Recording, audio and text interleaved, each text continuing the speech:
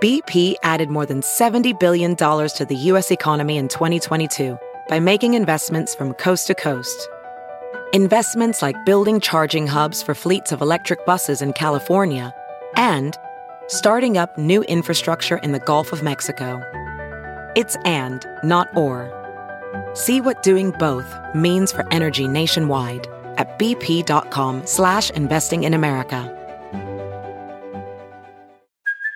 Hey, it's Kaylee Cuoco for Priceline. Ready to go to your happy place for a happy price? Well, why didn't you say so? Just download the Priceline app right now and save up to 60% on hotels. So whether it's Cousin Kevin's Kazoo Concert in Kansas City, go Kevin, or Becky's Bachelorette Bash in Bermuda, you never have to miss a trip ever again. So download the Priceline app today. Your savings are waiting.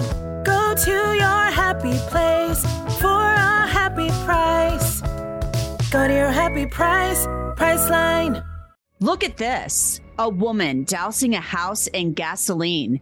And it's not just any house. It's the childhood home of civil rights leader Dr. Martin Luther King Jr. in Atlanta. A person walking by on Thursday recorded video of the woman with a big red gas can tossing gasoline on the home. Two men from Utah were visiting Atlanta for work, and they wanted to visit the historic site. They found Lanisha Henderson tossing gasoline on the windows. They asked her, "Hey, what are you doing?" At first, she didn't really say anything, and they actually thought when they first saw her that she might be watering plants. Then they realized she was actually holding a gas can. I have a dream. The house where Dr. King was born is part of a federal historic site, so that includes Dr. King's church as well. It's visited by millions each year in Atlanta. Fortunately, those two men from Utah were walking by and called police.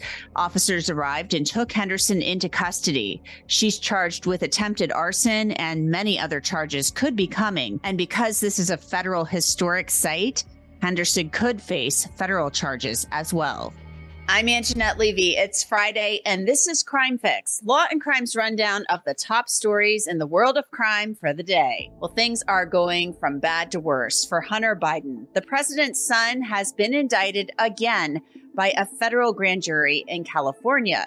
The special counsel says the younger Biden spent millions of dollars on drugs, strippers, cars, and hotels instead of paying his taxes. And now Uncle Sam wants his money. These new charges are in addition to federal charges accusing the younger Biden of lying on federal firearms forms. A plea deal in that case fell apart last summer. Biden's lawyer is crying foul, though, saying this is really all about politics and not really about whether Hunter Biden committed a crime. The White House is not commenting. Maya Kowalski, the Florida woman awarded more than $200 million by a jury who found a children's hospital drove her mother to suicide, is getting ready to sit down with police again about her claim that a hospital employee sexually assaulted her back in 2016. Maya, how are you doing with that? Because you brought this claim, you filed a criminal complaint alleging this, and it sounds very traumatic. Yeah, the first time I brought it up was in the hospital at Johns Hopkins All Children's Hospital. I complained about it. It was ignored. I just thought because it was never dealt with or taken seriously that it wasn't significant enough. And I kind of just kept on telling myself that for years. It wasn't until Greg asked me about every single incident that happened at Johns Hopkins that I came forward with that story. And here again, I brought it up and it just doesn't seem to be taken seriously. It's frustrating. I mean, part of me wishes I would have just kept it to myself because, like everything, I'm being questioned. Kowalski's claim that a doctor at All Children's Hospital assaulted her while claiming to examine her came to light during the 9-week civil trial earlier this fall. In that trial, the jury awarded Kowalski's family more than $200 million in damages. Kowalski suffers from complex regional pain syndrome, but doctors at All Children's in Tampa believed her mother, Beata, was making up her daughter's symptoms. Maya was kept in isolation away from her family for 3 months in 2016. Beata died by suicide in January of 2017. Johns Hopkins is asking for a new trial and has said they suspected child abuse, and reported it as required by law. It turned out Beata Kowalski was not abusing Maya and was not making up her symptoms. We'll have more of my interview with Maya Kowalski and her lawyer on Law and Crime very soon. The woman convicted of murdering a family friend with eye drops is getting a new lawyer after writing a letter in which she suggested her lawyers tried to help her concoct a fake alibi. You really can't make this stuff up. Jessie Kershevsky was in court on Thursday when she was supposed to be sentenced for the murder of Lynn Hernan. Prosecutors successfully argued at trial that Kershevsky was stealing from Hernan and murdered her by putting a lethal dose of eye drops in her drinks. Well, a 37-page letter Kershevsky wrote was recently discovered. In it, she insists she didn't kill Hernan or steal from her, but she writes about trying to get a friend to pose as Hernan in a recording and discuss taking her own life. The letter included a script for her friend to read on the recording. And Kershevsky actually alluded to her lawyers coming up with this idea about the fake alibi, hence her lawyers withdrawing from the case. Here's Kershevsky in court yesterday. I did. I do not, because up until yesterday, neither one has done anything for me now because they had halted all proceedings due to the DA conversation they have had. So at this point, as much as I wanted to get out of Waukesha County and proceed forward and go through appeals, I don't, because nothing has been done for sentencing except last minute yesterday. Partial. I have letters of character in limbo. I have nothing completed for sentencing. So no, I don't. And I frankly blame the state for that. They proceeded to release this information, which should have not been done. And it has created this mess. So while they are requesting they should not withdraw on their behalf, I don't think this is right. Everything has been done wrong since they have came forward last week with this information. And I do say, no, I did not write it. There's cameras all over this jail. There's recorded phone calls. There's a lot of issues here that, no, everything should be stopped. And I need to look at my legal rights because I don't know what they are at this point. I can tell you, no, I do not think because of everything that I have since learned, no, I should not have either attorney, which is very hard, proceed at this point, and sentencing should be stopped today. Now Jessie Kershevsky will be sentenced next year, and get this. Judge Jennifer Doro has ordered that the media not contact her, but she can contact the media if she wishes. That sounds pretty unconstitutional if you ask me. Typically, it's up to a jail to go through an inmate's mail or up to an inmate or their lawyer to restrict what mail that person receives. Kershevsky faces the possibility of life in prison without parole when she's sentenced. Richard Allen, the man charged with the Delphi murders, has been moved from one prison to another. Ophthalmologist Dr. Strauss has seen firsthand how the metaverse is helping surgeons practice the procedures to treat cataracts. Cataracts are the primary cause of avoidable blindness. He works with a virtual reality training platform developed by Fundamental VR and Orbis International to help surgeons develop the muscle memory they need. The result? More confident, capable surgeons. And even more importantly, patients who can see. Explore more stories like Dr. Strauss's at meta.com/metaverseimpact. Ready to elevate your home? Picture this: central heating, a cozy fireplace, or your dream walk-in closet. Build a backyard oasis, go green with solar panels, or start a business. It's all possible with Figure's home equity line of credit. Unlock up to $400,000. Apply online in 5 minutes. Funding in as little as 5 days.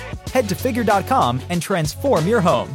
Figure Lending LLC, DBA Figure, Equal Opportunity Lender, NMLS 1717824. Terms and conditions apply. Visit Figure.com for more information. For licensing information, go to www.nmlsconsumeraccess.org. The entire issue of Allen even being in prison at all has been the subject of much controversy. When do you ever hear about a defendant pre-trial being housed in a maximum security prison?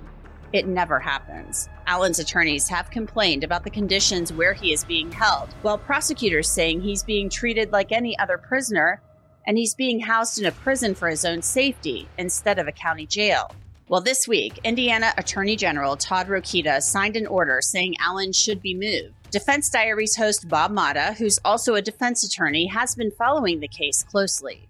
Like that entire portion of the statute is basically talking about that they have the ability to file a motion if they believe that the inmate is in serious danger of great bodily harm or death, or if they think that he's a substantial threat to the safety of others. Like those are the conditions. And it could be the prosecutor, the judge, the AG, and those are the parties, but they're supposed to bring it through motion. They're supposed to put their case forward in terms of why they think there's a substantial threat. And obviously none of that occurred. So like, I'm thinking like, wow, like why did the AG do this? That's a very good question. I contacted the Indiana AG's office and was told to contact the Department of Corrections. A spokesperson there told me he can't say why Allen was moved because of a court order. Allen has pleaded not guilty to murdering Abby Williams and Libby German the day before Valentine's Day back in 2017. Prosecutors say he confessed to the crimes in several jail calls. Right now, Allen's fighting to have his former attorneys reinstated to his team. They were removed after a man admitted taking graphic crime scene photos from one of the lawyer's offices and leaking them to a podcaster. Judge Frances Gall has been under fire for how the lawyers were removed. Allen wants her removed from the case. An Ohio babysitter enters into a different type of plea deal where she basically maintains her innocence but admits the prosecution might convict her at trial. It's called an Alford plea, and Corey Sievers, by entering into it, says, hey, I'm going to say I didn't do this, but I know the prosecution, if we took this thing to trial, has enough evidence where I might be found guilty. According to Fremont, Ohio police, they went to a home in September of 2022 for a call about an unresponsive toddler. Sievers had been running a daycare out of her home, and multiple children were in her care when 21-month-old William Bova was found unconscious. The babysitter claimed William injured himself, but doctors say there was no way he could have caused the injuries that were that severe. Sievers pleaded to 1 count of involuntary manslaughter, 1 count of endangering children, and 1 count of felonious assault. She will be back in court in January for sentencing. Remember the poison control doctor from the Mayo Clinic who's accused of murdering his wife by poisoning her? Well, there are some warrants we've gotten a hold of. Connor Bowman actually blamed his late wife for her own death because he said she bought the drugs that he used to poison her. That's all according to police. Betty Jo Bowman died in August. Police say she got sick after drinking a smoothie that her husband had spiked with a lethal amount of drugs he bought online. Warrants obtained by the Rochester Police Department show Connor Bowman called the company from which he purchased the drug colchicine and asked that his account be deleted. The warrant claims Bowman told the company that his wife had fraudulently purchased this drug using his account. The Bowmans were apparently in an open relationship and had agreed they wouldn't get attached to anyone they were seeing. But it turns out Bowman had become infatuated with a woman he had started seeing. He faces a second-degree murder charge. And that's it for your Crime Fix on this Friday, December 8th of 2023. I'm Anjanette Levy. Thanks so much for being with us. Have a great weekend. We'll see you back here on Monday.